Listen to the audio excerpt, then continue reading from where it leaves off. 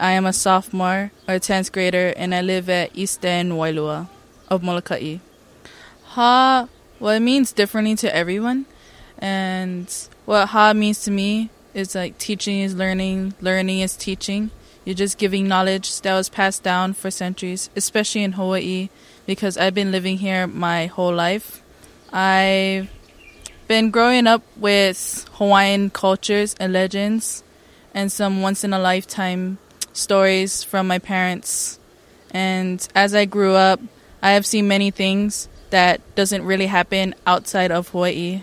And it's like a goal set for yourself, letting you know of what are some things that you can do to be successful and how you can use some skills that you've built to help others, or what is the weaknesses that you got to improve on. So pretty much is like a goal and that you can teach for yourself and others.